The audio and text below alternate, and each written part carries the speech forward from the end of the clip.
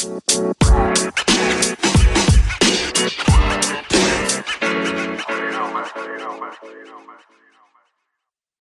welcome to the Sharp Angles podcast. I am Dan Pizzuta, joined here as always by Rich Rebar. Rich, here we go. Almost can't go a day, but it's been a week since we recorded, so definitely can't go a week without some major NFL news breaking as we just sift through the never-ending free agency. So how are we doing today? Good, man. Yeah, it's been a wild off season. You always hear like those things like in the today's age, the shake and bake society, like, oh, this is the best ever, this is the craziest ever. But I cannot really remember this many star players being traded. We kind of talked a little before. It's not even just the free agency is in almost the wild aspect of it. Like we're getting like legitimate star player movement. Like we've got several trades, and that really hasn't happened. It's more like you see like something like this in like the NBA, right, in the off season. But this is like the NFL has turned over a new leaf, and we'll get into some of the weeds and like some of the process and that stuff. But it's turned out to be, chaotic and fun, but also good for us because we still get to create content around it. Yeah, it is. It's the crazy thing. Like we're talking somehow there have been like massive players moved, and yet like free agency isn't remotely over. Like there are still some pretty big names that need to like be signed. There's still a Tyrann Mathieu. There's still, you can say whether Jadeveon Clowney or so is, where you draw the line on where that's a big name or not. But like there are still additions to be made in free agency that will like significantly help teams in the upcoming season. And we're also still getting these trades. And not only like before we were getting some of these trades that were rumored and then happened, like a Russell Wilson trade. We've been talking about a potential Russell Wilson trade for like a year, and then it happened. All of a sudden, we're getting at 7:30 p.m. Eastern, Davante Adams is getting traded. We're getting a contract talks have broken up with Tyreek Hill. 20 minutes later, there are now two finalists who already have trade offers in. And then like an hour later, Tyreek Hill has been traded. So like some of these things now are happening just super fast and out of nowhere. So it's been a very interesting offseason from that standpoint. So let's, I guess, just dive into the move that happened yesterday. And really one of the bigger moves of the offseason is Tyreek Hill getting traded to the Miami Dolphins. And this is just, it was wild. And so a lot of this kind of stems back to the Davante Adams trade, which we talked about. DeAndre Hopkins, the trickle last week. Yeah. And it kind of goes back to the DeAndre Hopkins deal. So we talked about, and I probably talked too much about that Davante Adams contract compared to the DeAndre Hopkins contract, wanting to hit that like 28 million number, whether that was, real or not. But having that number out there, it matters a lot to these players and these agents. And that's kind of what happened, I think, with this Tyreek Hill deal, because he wanted to match that number. The Chiefs just straight up said, no, we're not giving you that number. Back with Davante Adams, like the Packers kind of said, sure, we will match that, but he wanted to go. I think the Chiefs at this point just said, we're not going to give you that number. Like we might be around like the 2022, but if you're looking for, 25, 28, 30, we're not going to give you that. Go ahead and seek a trade. And so that's kind of what happened. And I think if you look at the extension that Miami eventually did give Tyreek Hill, it's I think it was like reported 4 years, like 120, but a lot of that comes from like there's a unguaranteed $45 million final year of that deal that brings the money like all the way up to like a $30 million per year and hits like over what Davante Adams is. He's getting like around 25, like over the first 3 years of that extension. But that's, it's again, significantly like resetting the wide receiver market off of a contract that a couple years ago, like was not really real. Like that DeAndre Hopkins contract is not really, it's not, $27 million, which is what the average is, but it's now had the impact on not only like two big wide receiver contracts that like reset the market, but it forced two wide receiver trades. So now we're sitting here and let's just now dive into what this if you're the Vikings, their new GM, you got to be like, damn it, like because Justin Jefferson's going to be coming off of this year into going in his final year of his rookie contract. Like, all right, again, yeah, like this has a significant impact on the wide receiver market now. And like yeah, like you said, Justin Jefferson, DK Metcalf's going to be coming up. That entire class is going to be coming up. The AJ Browns, Debo, even like this is going to matter for Jamar Chase, even though he just had, his rookie season, like all of these wide receivers. And I think so we can maybe get into this as we start from like the Kansas City standpoint. This matters because there are a lot of good wide receivers coming into the league, and we might like never see a bad wide receiver draft class again. Like we've kind of talked about this just because of how much wide receiver a lot of these players are playing like through an early year. Like we hear like the 7-on-7, there's just more passing in college football also just as in the college game. So like we're seeing all of these wide receivers that are now going to be coming in. And, if you look at just from the Kansas City side, they now, picked up a first round pick. They have the 29th and 30th picks. They can, like we said, with the Packers, like you can, double dip there if you want to. You can double dip in, the first round and the second round. You can have multiple players kind of go in and play the type of role, or at least like spread that out and have, I think we've seen like a Jameson Williams kind of makes too much sense. I'm not sure if he'll be there at 29, even with the ACL, but you can have useful players who are going to be able to fit in maybe like more than any other position right now, come in and immediately play. Like we've seen wide receiver, it used to be a position where, the rookies, sometimes they struggled and like the stars were able to kind of have an impact in year one. And now we're just kind of seeing, you throw a wide receiver out there, he could be maybe a day 3 guy, and he can have some kind of impact on day 1, his rookie year. And I think we're kind of seeing the teams who are needing to figure out whether we're going to pay these wide receivers, 28 or at least, over the $22 million a year mark, or do we kind of retool and figure out we have this just a group of wide receivers who are going to come from college and are going to immediately be able to play. And I think we're seeing that dynamic like really shift as teams are figuring out this top of the market at the wide receiver, because it's so drastically shifted, right? It went from $20 million a year to like 28 million. And that's something that teams really need to recalibrate here. Well, the other thing too with both of these two players, and Davante Adams and Tyreek Hill, is when do you get off the bus, right? Like and that's like, when do you draw the line on paying an elite wide receiver? Because both of these guys, we talked about like the age apex, like typically goes like an elite receiver can perform till he's around 32 is like kind of the point of no man's land. But also this isn't their second contract, either player. So like, what do you have to do? And both teams are paying quarterbacks. I mean, is it a sustainable business model to sink $50 million into your quarterback and your lead wide receiver on your roster? And then you look at it from the Chiefs stance too. And we had kind of hinted on this last week, but we didn't get in the weeds because we didn't need to, because we talked about it with the Seattle roster and how it progressively deteriorated. And the Chiefs, although, Brett Veach had a really good draft class last year, I mean, this Chiefs team has been very star driven. They have not put a lot of depth on this roster. And you look at it like last year, like when the stars are popping, like the end of that Bills game, right? The stars went and won that game. And then the Bengals game, when you take the stars out of the game, like this team can't do anything. Like, and it's on both sides of the ball. I mean, Tyrann Mathieu, like I said, is floating now in free agency. It was him and Chris Jones on defense. And offensively, this offense has literally run through 2 players the past 2 years. They've gotten really no production out of the ancillary components of this offense outside of Travis Kelce and Tyreek Hill. So a lot of layers here into how we got here. Like if Tyreek Hill is 25, are the Chiefs more willing to bump that up, right? Like there's a lot of different kind of like nuance that goes in here.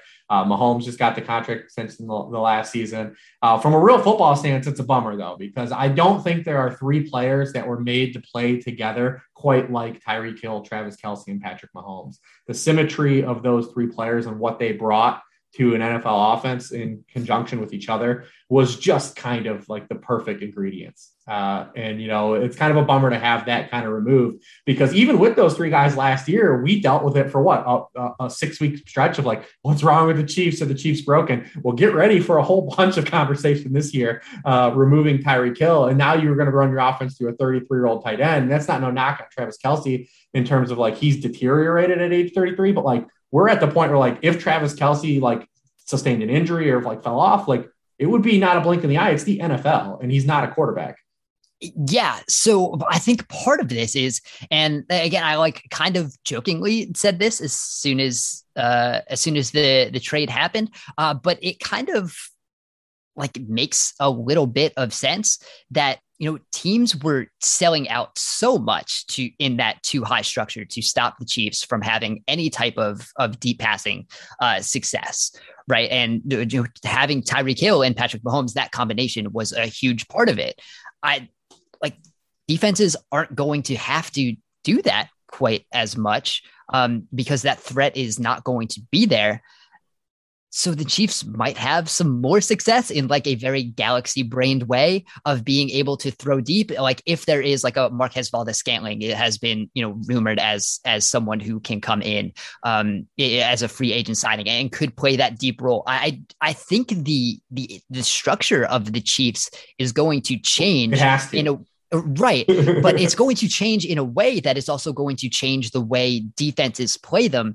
So they're not going to be pressing as much to hit those, you know, deep passes against, a too high structure. I think they're going to be, you know, figuring out how they can win in the short and intermediate area. You're not going to have to, you know, force Tyreek Hill to play that role, which he did last year. And I think we talked about it so much. You know, his ADOT drops like over 2 yards. You know, from like 2018, it was 14.79 to 2019, 12.85. It was around the same in 2020. And then in 2021, it was 10.36, right? So like we saw progressively, he was just, you know, getting these passes closer and closer to the line of scrimmage. And that was a necessity for how defenses were playing against the Chiefs. And that's not going to be the case anymore. So I think in a way that sort of opens up a little bit, and you can see the Chiefs thinking there, at least we can have a speed guy. We don't necessarily have to, you know, run the offense through a deep threat. We can open that up. We now have Juju Smith-Schuster, who might, you know, be able to open the short and intermediate area a little bit more. So I just think that there's more options there. I think it kind of opens up what the Chiefs can do in a sense, right? And you can think, and it's not that like the Chiefs offense is going to be better without Tyreek Hill, but you kind of have to think about it in a way. The Chiefs offense might be better off with what they have right now, plus the $20 million in cap space that they just opened up. And right now, as we're sitting today, the Chiefs have the most cap space in the league, so they can still work around some of this. So with Juju, Travis Kelce, whoever we bring in at wide receiver, plus 2 first-round draft picks, some extra draft picks in on the second day, and some on day 3 in next year. Does that make us potentially a better team in the long term as we're building around Patrick Mahomes, right? Because Patrick Mahomes is still like 25 26. Years old, yeah. 26. So like this is still kind of like a long-term plan. So you don't want to saint yourself into that type of salary cap working when you have someone who's 26. It worked for the Saints because Drew Brees was 95 years old, and you needed to get you needed to build around his like final years. But I think if you're the Chiefs, and like even with the Packers, right, like they were willing to match that Davante Adams contract, because I think they figured like we only have a couple more years of Aaron Rodgers. If we really need to, we can like just throw it all in this last window. But for the Chiefs, like you don't need to do that. So I think in a way it does make sense for some long-term roster building. And especially like you said, like this is a star-driven roster.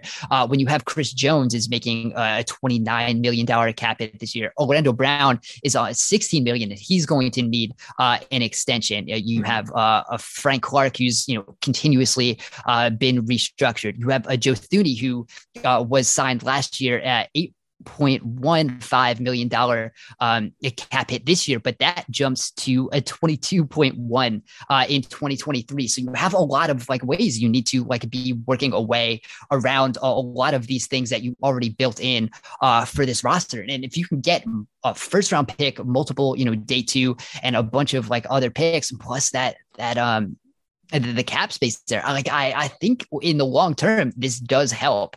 What Kansas City is going to do, and you have this trust in a quarterback that the offense is going to be good no matter what, right? It's going to change. Absolutely. But you have Patrick Mahomes. So you don't necessarily need that star wide receiver. And you kind of have enough trust in him that whatever you kind of put around him is going to work. Yeah. And we've seen in both instances that both teams kind of, although they were willing to match when it came like foot to rubber, like they were genuinely more interested in spending that money elsewhere. Like you said, it just gives the Chiefs a lot more options. The Packers now can give Jaire Alexander a huge contract, right? And there's just different avenues that teams said, like, because both of these teams, we talked about the Davante Adams splits and like how successful the Packers were in their small sample without him. And the Chiefs are the same boat. I mean, Tyreek Hill, Mahomes has only played 4 non-week 17 games without him, but they went 3-1 in those games. I mean, this still is going to be a Patrick Mahomes driven team and organization. And that's where they're letting everyone know, like, our cart is here. And it gives them the option to kind of build out some of this roster that's severely lacking outside of the stars. Like I said, the last year's draft class was good, but this is a team that still has a lot of depth concerns and a lot of depth issues. And everyone in the other division and now conference is gunning for them in the last 2 years. And this year, especially this offseason. So, I mean, they're going to have to definitely sword and shield this thing for at least short term.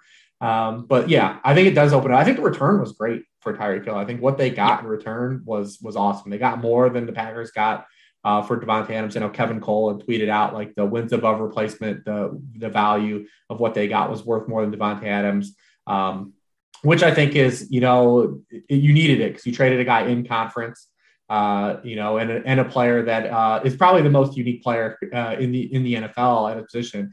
I kind of Tyreek Hill is like kind of like the all around best version of like what Deshaun Jackson was, right? Like Deshaun Jackson is a guy, if you look at like any quarterback he's played with over the course of his career, he's been that quarterback's best target. Like throwing to Deshaun Jackson has made that quarterback better. And that's like what Tyreek Hill has done. Now he's a small sample of quarterbacks because it's been Mahomes, like Alex Smith, and even like Matt Moore, and like a little sample has been like, he's been just fine. And I think that in the flip side of this, taking it to the Dolphins side, like he's a guy that, the Dolphins are going to really find out what they have in Tua Tagovailoa this year. And, Mike McDaniel is come over and brought like in all these assets. I joked that they're going to be like a fun Madden team that's just all speed. They just got so much speed offensively. But remember too, the Dolphins also signed a fullback. This is still a Shanahan tree system. So like, where does like the fallout here? You had talked about liking Cedric Wilson, like Devontae Parker. Where does he fit in on this roster now? Because this is a team that's getting a fullback on the field. Like almost always. So like on the Dolphins side of this, they've got a couple pieces here. Like we might not be done seeing some movement here because I keep looking at a guy like Devontae Parker and like how does he fit on this roster right now? Yeah. I mean, I tweeted that out yesterday. I thought he would be a weird fit regardless of, whether they brought in, obviously they brought in Tyreek Hill, but I still thought he would be kind of like everything about like the Shanahan type of offense, and especially like the Mike McDaniel version is like we're creating space for these guys, and Devontae Parker is not really like a space guy. He's like the contested catch guy, and you don't necessarily need that in this offense. So I thought like he could be a potential to be moved before this, and now like he absolutely like doesn't really fit. Like he's not super expensive. I think if you trade him right now, and the team taking him on would be it's like 2 years and 12.5 million. It's under 12.5 million. So I think that makes sense for a team that needs that type of player. And Miami certainly is not that team right now. So I think they could, get, even if it's a day 3 pick, you can potentially, but that's still like recouping some of what you lost for Tyreek Hill.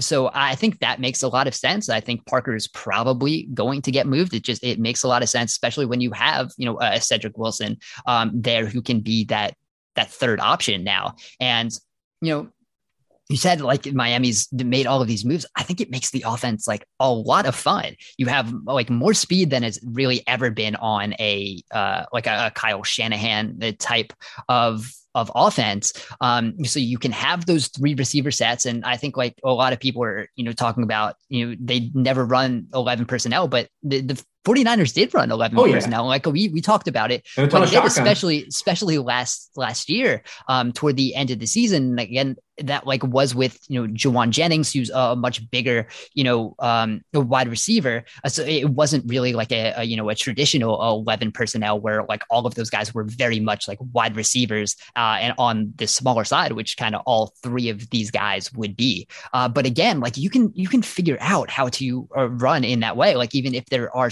some tight splits, I think you have a 3-by-1 set in 11 personnel. I think that the kind of fun thing is you can all of those players can play every position there, right? You can have a trip side with Tyreek Hill, Jalen Waddle, Cedric Wilson, and then Mike Gesicki is isolated on the other side. Or like you can, have Gesicki in the slot and have either like Hill or Waddle isolated on the solo side. And that's like, that just creates a lot of opportunity there. And I think they can still mix in that fullback. And like, if you look at what, if teams are going to start playing too high against the Dolphins to stop from that speed, then you still have like the Shanahan run game that's actually going to kill some teams. And then you have, Raheem Mostert running and like the speed there, and even Chase Edmonds.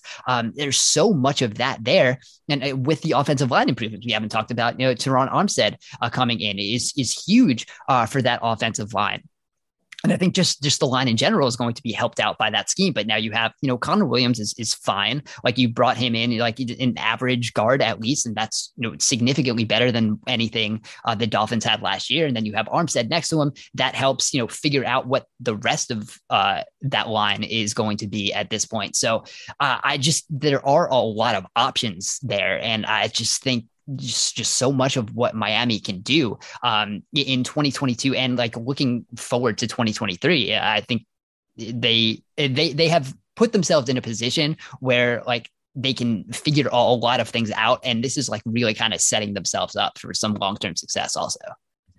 Yeah, it's gonna be a lot of fun to follow the Dolphins next year. And like you said, Gesicki was almost the guy I was thinking was gonna be like the Juwan Jennings, like because he's not like he's not very traditional. He plays outside. He was a guy I was surprised they tagged because I didn't know how he fit either. I didn't know how he really fit into the scheme either. But there's clearly a plan.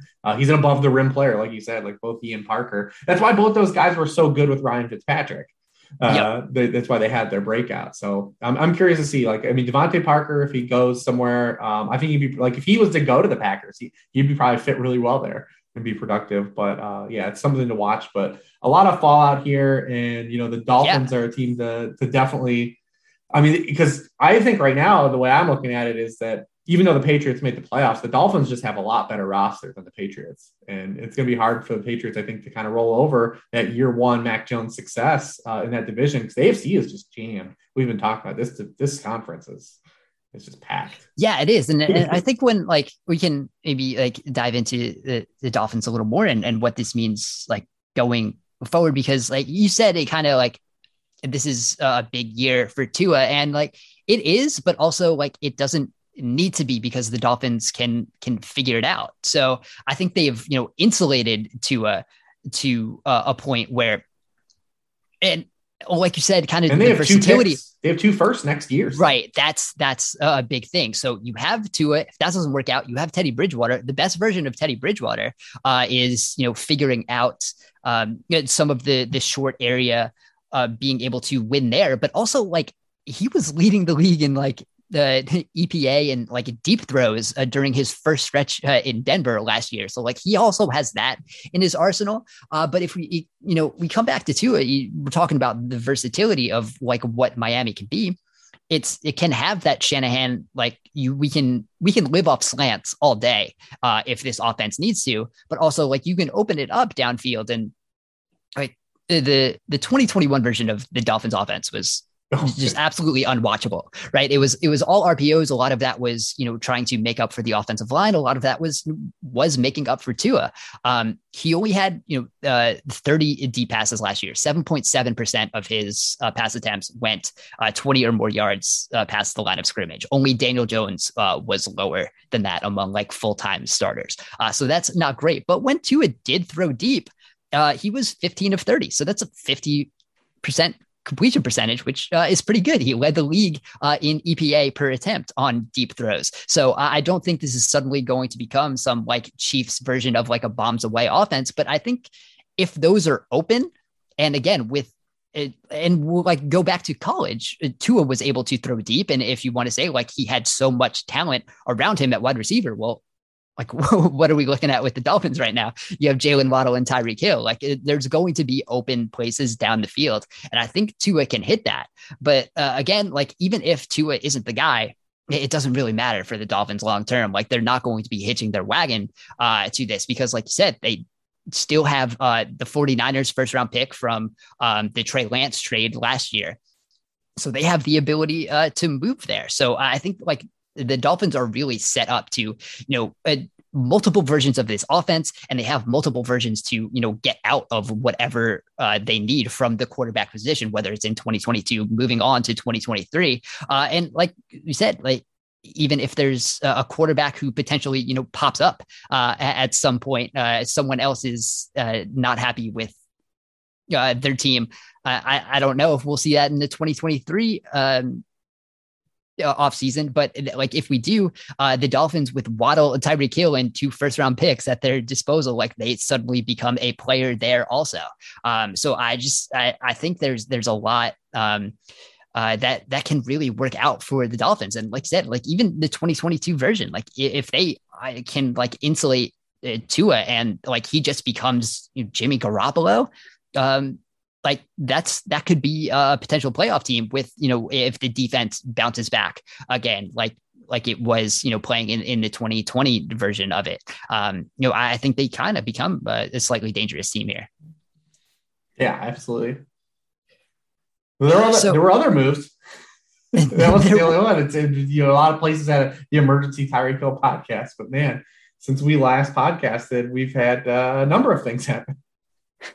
Yeah, we've had, everything. They all kind of blew together as I'm, kind of going through writing up a whole bunch of stuff. So I guess we didn't talk about the other quarterbacks. We kind of, there's a lot of movement made. And so last week we kind of talked about the potential Matt Ryan fallout.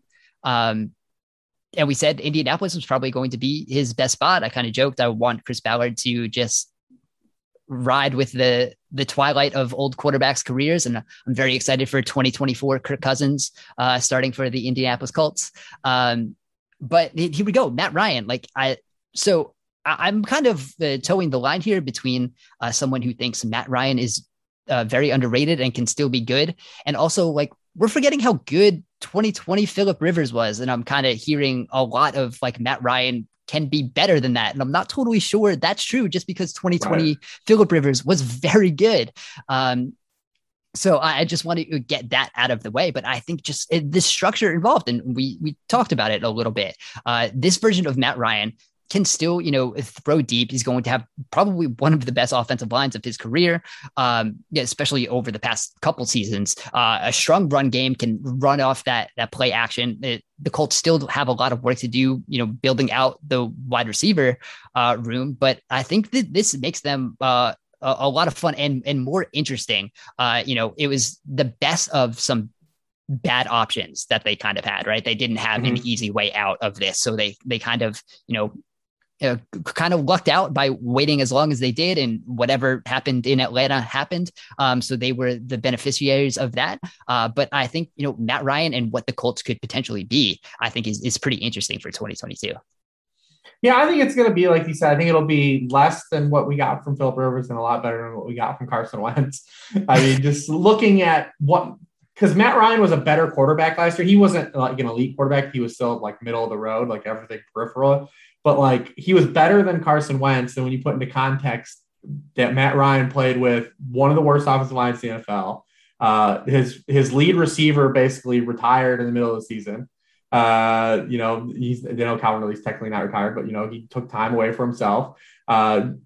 They are running their offense through Cordell Patterson, who hadn't been used correctly in the NFL for basically 8 years. And he still outproduced Carson Wentz, who had everything going for him in terms of like environment, right? Like you had Jonathan Taylor just smashing. The offensive line was more banged up for the Colts last year than it had been in previous years. Like they did not operate at full capacity last year, but everything was there for Carson Wentz to be good. And he did do some things that were well in Carson Wentz fashion, but he still was we talked about it ad nauseum. Like he just still was a subpar quarterback and not the answer. So you get an upgrade on what Carson Wentz was last year. Is that going to be enough now? We've talked about so many AFC teams already. Like, is this going to vault the Colts? Probably not. But you know what the Colts do have in their favor versus all these other teams? They play in the right division. Yeah. Like it's them and the Titans. The other two teams in the division are not going to be competing this year.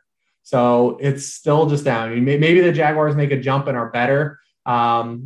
But I'm not going to be there yet. Maybe I'm definitely need some coaxing to get there by the point because I've seen a lot of people say like the Jaguars can be like this year's Bengals. Well, let's hold on for a minute. Like that defense hasn't done really nearly anything to kind of get us back into that boat. But yeah, so I mean they play in the right division. So at least but if you're the Colts, like is this a thing where like you just continuously don't spend any money in free agency, you kick the can, you're in wild card contention, maybe you host a playoff game, maybe you win a playoff game, but you still have no Super Bowl like real aspirations, right? Like it's like I don't really know like how the Colts fix this. It's literally they've just treaded water. And I feel like this is a situation that still is more or less them treading water. Yeah, it is. I mean, they're treading water in a place where like they can survive, and I think we're seeing some other teams around the league trying to tread water, and they're not doing it quite as successfully. But yeah, you're right, and that's kind of like if you have a hang up with like how Chris Ballard has done, and again, like he's been thrown some bad quarterback situations. Right? Like Andrew Luck retires. You have to roll with on like short notice what it was last year. And then you bring in Phillip Rivers because again, it's kind of short notice. And then he retires after just 1 year. The Carson Wentz thing was obviously like an unforced error that it didn't need to happen. We kind of all thought it would potentially be a disaster when it happened, and it did. But like part of what I think they're like risk averse to a fault at this point. And like Carson Wentz was the big swing they kind of took, and that, that failed. But I think we kind of look at they're continuously like the team in the offseason that like leads in cap space. They like enter every offseason leading in cap space. And they're not taking swings because they don't want to be wrong. And I think that's I think part of the hang up. And I think to be a good team and like a consistently good team hitting with some of those other AFC teams, especially now, like you have to take a swing at some point. And, and maybe they will in 2023 if they want to jump in that quarterback market, because again, you're going to have to at some point. You can't keep, as much as we joke, like you can't keep riding the 37-year-old quarterback into, a playoff contention. So they're going to have to take a swing eventually, and they're going to have to like do some stuff this year. Future Colt Kirk Cousins. Yeah, exactly. So, I mean, like they still need wide receivers because, right now the room doesn't look much. I mean, Michael Pittman is better than what Matt Ryan was working with at the end of last season. But like outside of that, like there's no one on the roster. So, maybe T.Y. Hilton does come back. But again, T.Y. Hilton's at an age where he's playing a very condensed, T.Y. Hilton role.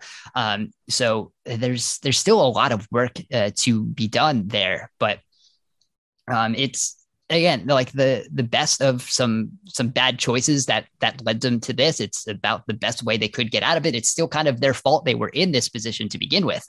But I think it makes them definitely better for 2022. But I think they still need to, figure out what they're doing going forward, because it's just like they're just in the same spot.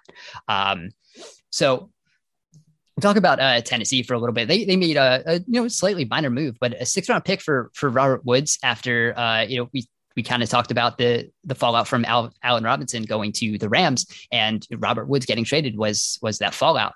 So I think, for what Tennessee wants to do, I think like this works a lot. AJ Brown, Robert Woods is like kind of the type of wide receiver duo you would build on this type of team. Obviously, like Robert Woods still going to be recovering from that ACL, but I think you have those two bigger bodies. Like Robert Woods can win in that short intermediate area. That's like he's going to help that run game a lot. He's going to help the play action game a lot. So I don't think I'm like completely sold on the Tennessee offense, especially after like what we saw last year. But if you're kind of want to put like the ideal receiver as that like number 2 guy with AJ Brown, it's probably what Robert Woods brings.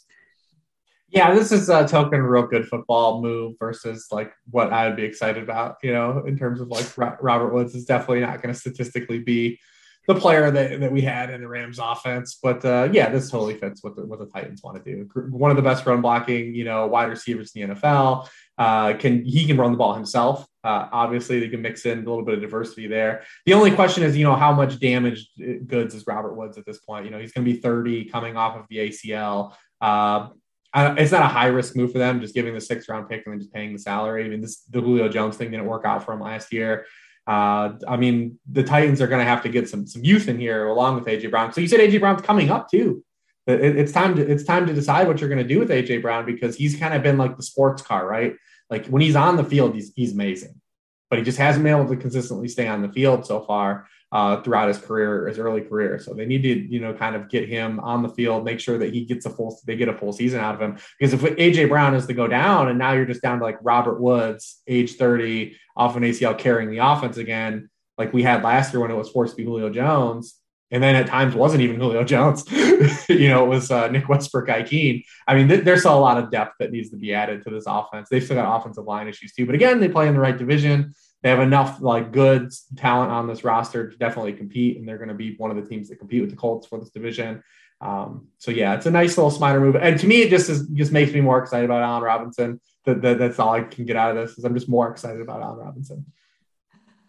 Yeah, and it certainly opens up there. And I think like if you start the season, the Rams, the Cooper Kupp, Allen Robinson, probably start with Van Jefferson. You still have the Odell Beckham thing hanging over. Like we kind of talked about all of that last week. And I think, a good wide receiver. And I think the fun thing here is sort of the fundamental shift for the Rams, right? Because we kind of saw it last year a little bit with Stafford. They opened it up more, but now like with Robert Woods out of the equation, like you're not running the tight splits and having like what we saw right. from Sean McVay in like the earliest years. Like this is an evolution of like, we now have a quarterback. We can have a lot of,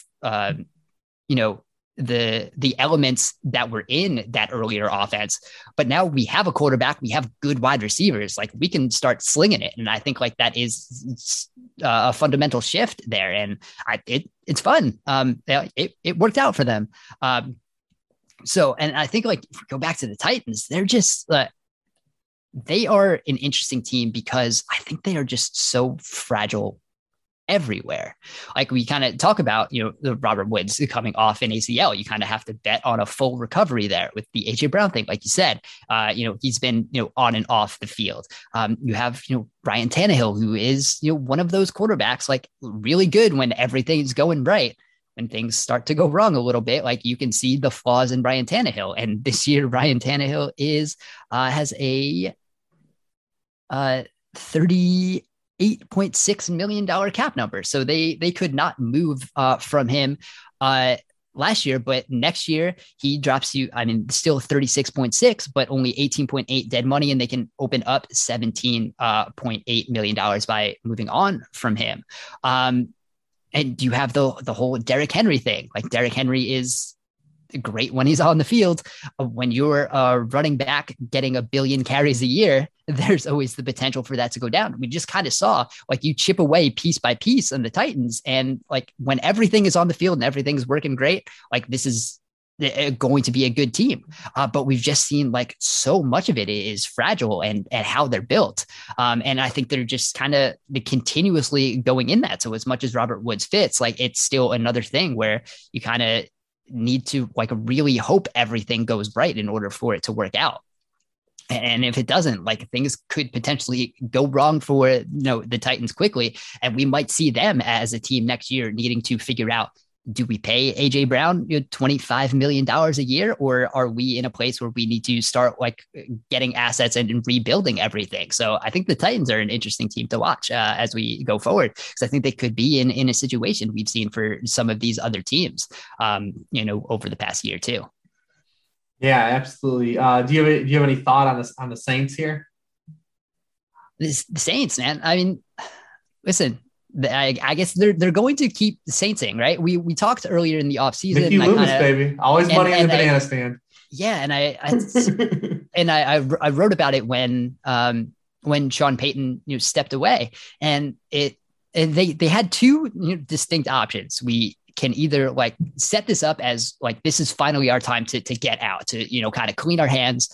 Like we can rework this cap. We can sell some players off for the cap space. So we can start kind of the clean slate, or we can just keep going and doing what we're doing. And I think Brady coming back really boned them. Yeah, absolutely. But you look at what the Saints did, and they're just, we're going to keep doing what we're doing, and then eventually, especially with this older roster, like this is going to hurt them at some point. Like we say that every offseason, but so much of the strategy that they had, right, was building around Drew Brees and Sean Payton. And we saw the faults in it last year without Drew Brees. And I think we're going to start seeing some of the faults in it without Brees and Payton, because like that was the point of reworking all of these to keep the band together. Right. And like you bring in Jameis, and I think that's a good deal, because he was playing well, but it was such a low volume thing. And I think like when a lot of people are talking about Jameis now, about how good he was, like we kind of gloss over how run heavy that team was. And Winston was throwing like 20 passes a game, maybe sometimes. So it's super high efficiency, but I'm not sure if like that's not a sustainable way to play. If you're going to ask Winston to throw more often, is it going to be as efficient as it was, over the first 8 weeks? He was top 10 in EPA per dropback. From weeks 1 to 8 when he was playing last year. But again, it was, 20 passes a game. Like that was not a offense predicated on Jameis Winston passes. But again, get Michael Thomas back, we think, right? As of this time, maybe. Like the relationship with Michael Thomas is fine. He might be healthy. He also restructured his deal, one of the many. Yeah, of course. So, like we'll see. They're now really towing the line between like how much it's worth keeping the philosophy that they have going together, because it's not the roster that's going to continue to push to the playoffs. It's just not. So I think it is interesting of how they continue to build that roster, but again, at some point they are going to need to clean themselves of how they're doing it. And it might be coming soon, because you have like some of these big contracts that are, going to be coming up. Like you have a Cam Jordan, eventually like you keep restructuring him and then he retires, and there's no more restructuring after these guys retire. Right. And you still have that with like a Malcolm Jenkins and some of that. So, yeah, I mean, it's a thing we say with the Saints every year, but, eventually, like I think this is really the first year of what we'll see of how that philosophy goes without, the two main components of it, which is why that philosophy was in place to begin with. Yeah, it's gonna be interesting to watch, because like they're like the lesser version of the Colts, right? Like if it wasn't for the block, like if Brady would have stayed retired, I mean, this division is bad.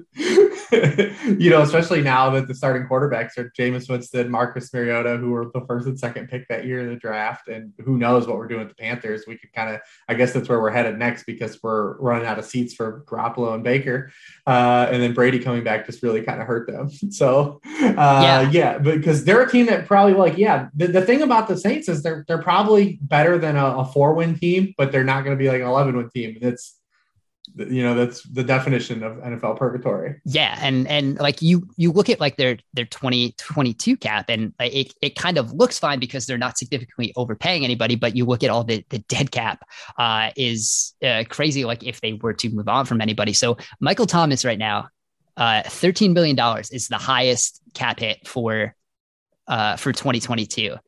Do you want to know who is the second highest cap charge? I'm guessing it's a guy not on the team.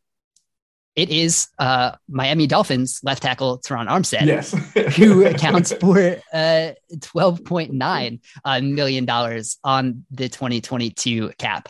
Do you want to know who number 3 is? Hit me with it. I'm guessing it's also another guy not on the team. It is Drew Brees. Well, not on the team for 2 years. Drew Brees at $11.5 million. Sorry, he is number 4. Cam Jordan is 3 at 12.4, and Drew Brees is 4 at 11.5. So again, like you're going to get through 2022 with those dead cap hits. Like they're going to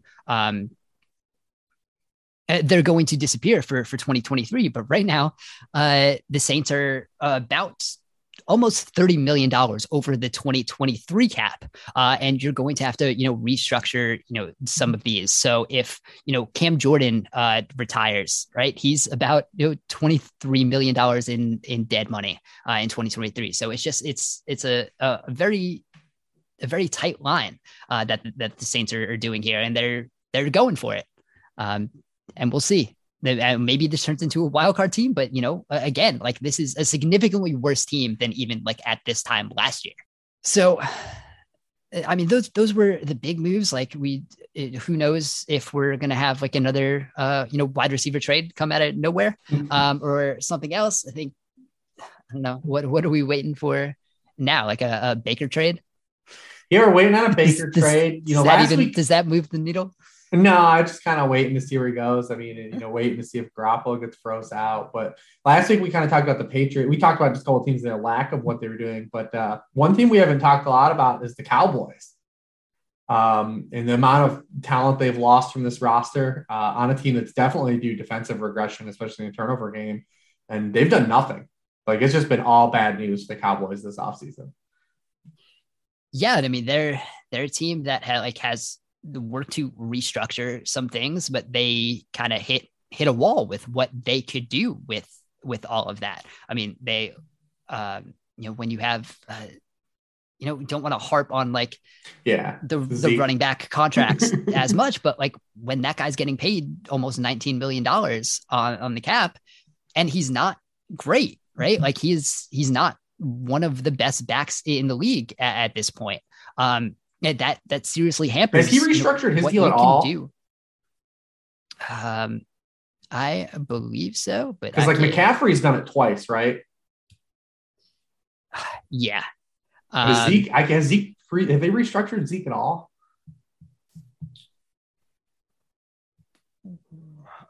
Yeah, I mean, this is one of those things. Like I don't recall like if they have like moved around any of that money with him. From what I can tell right now, they have not. Yeah, that's interesting.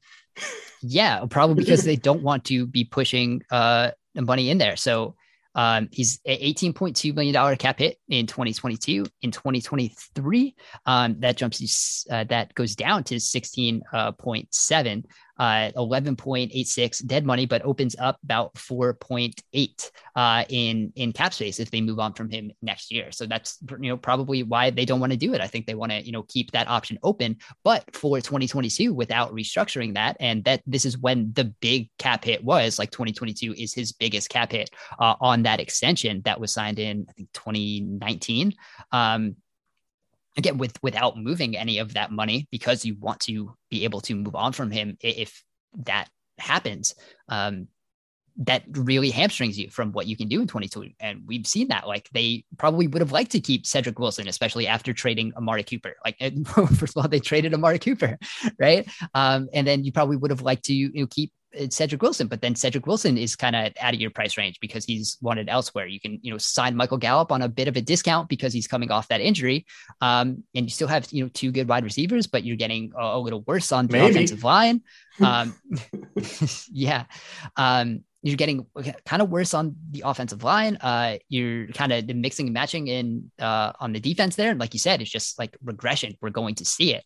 They're a team that kind of, if you try to say like the cap isn't real or you can, work around the cap no matter what, like that's, again, not necessarily true. Like the bill does come due. We are seeing it in Dallas, and especially like from one really big bad contract was kind of the.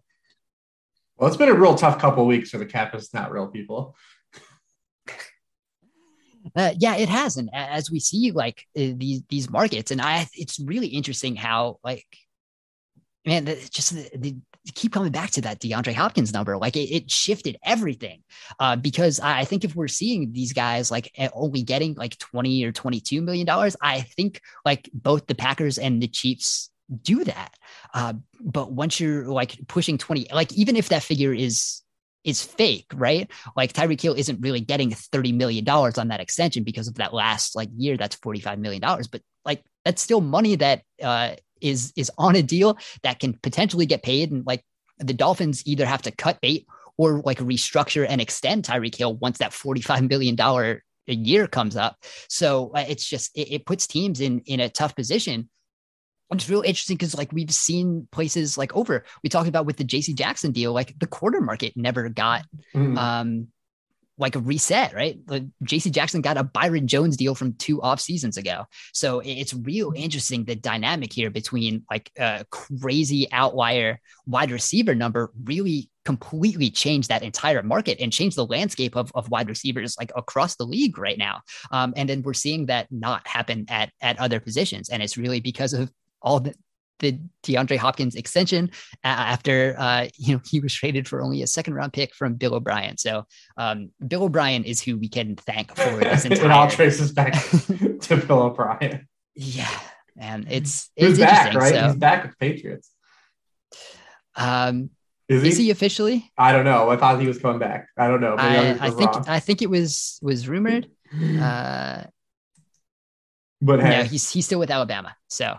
Gotcha. All right. Yeah. So I mean, I knew that he was lingering there. They're going in without an offensive coordinator, which they've done in the past. They've done that before. Before they had Bill O'Brien, it was no offensive coordinator. Joe Judge, offensive play caller. I'm very excited. So on that note, we'll end the pod here. We're gonna keep coming back weekly. We'll start having some draft stuff here. Like hopefully once free agency and trades slow down and we can focus on the draft. There was enough dead time one day this week that I wrote about Malik Willis. And then it was right back to free agency like an hour after that.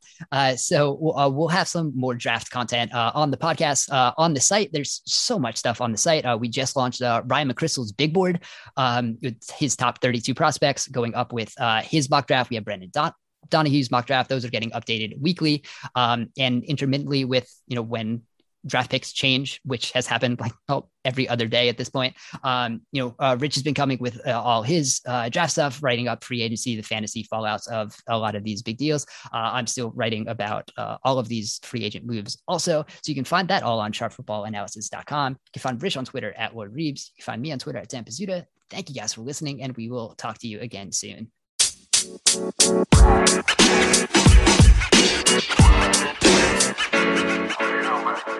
You know, man.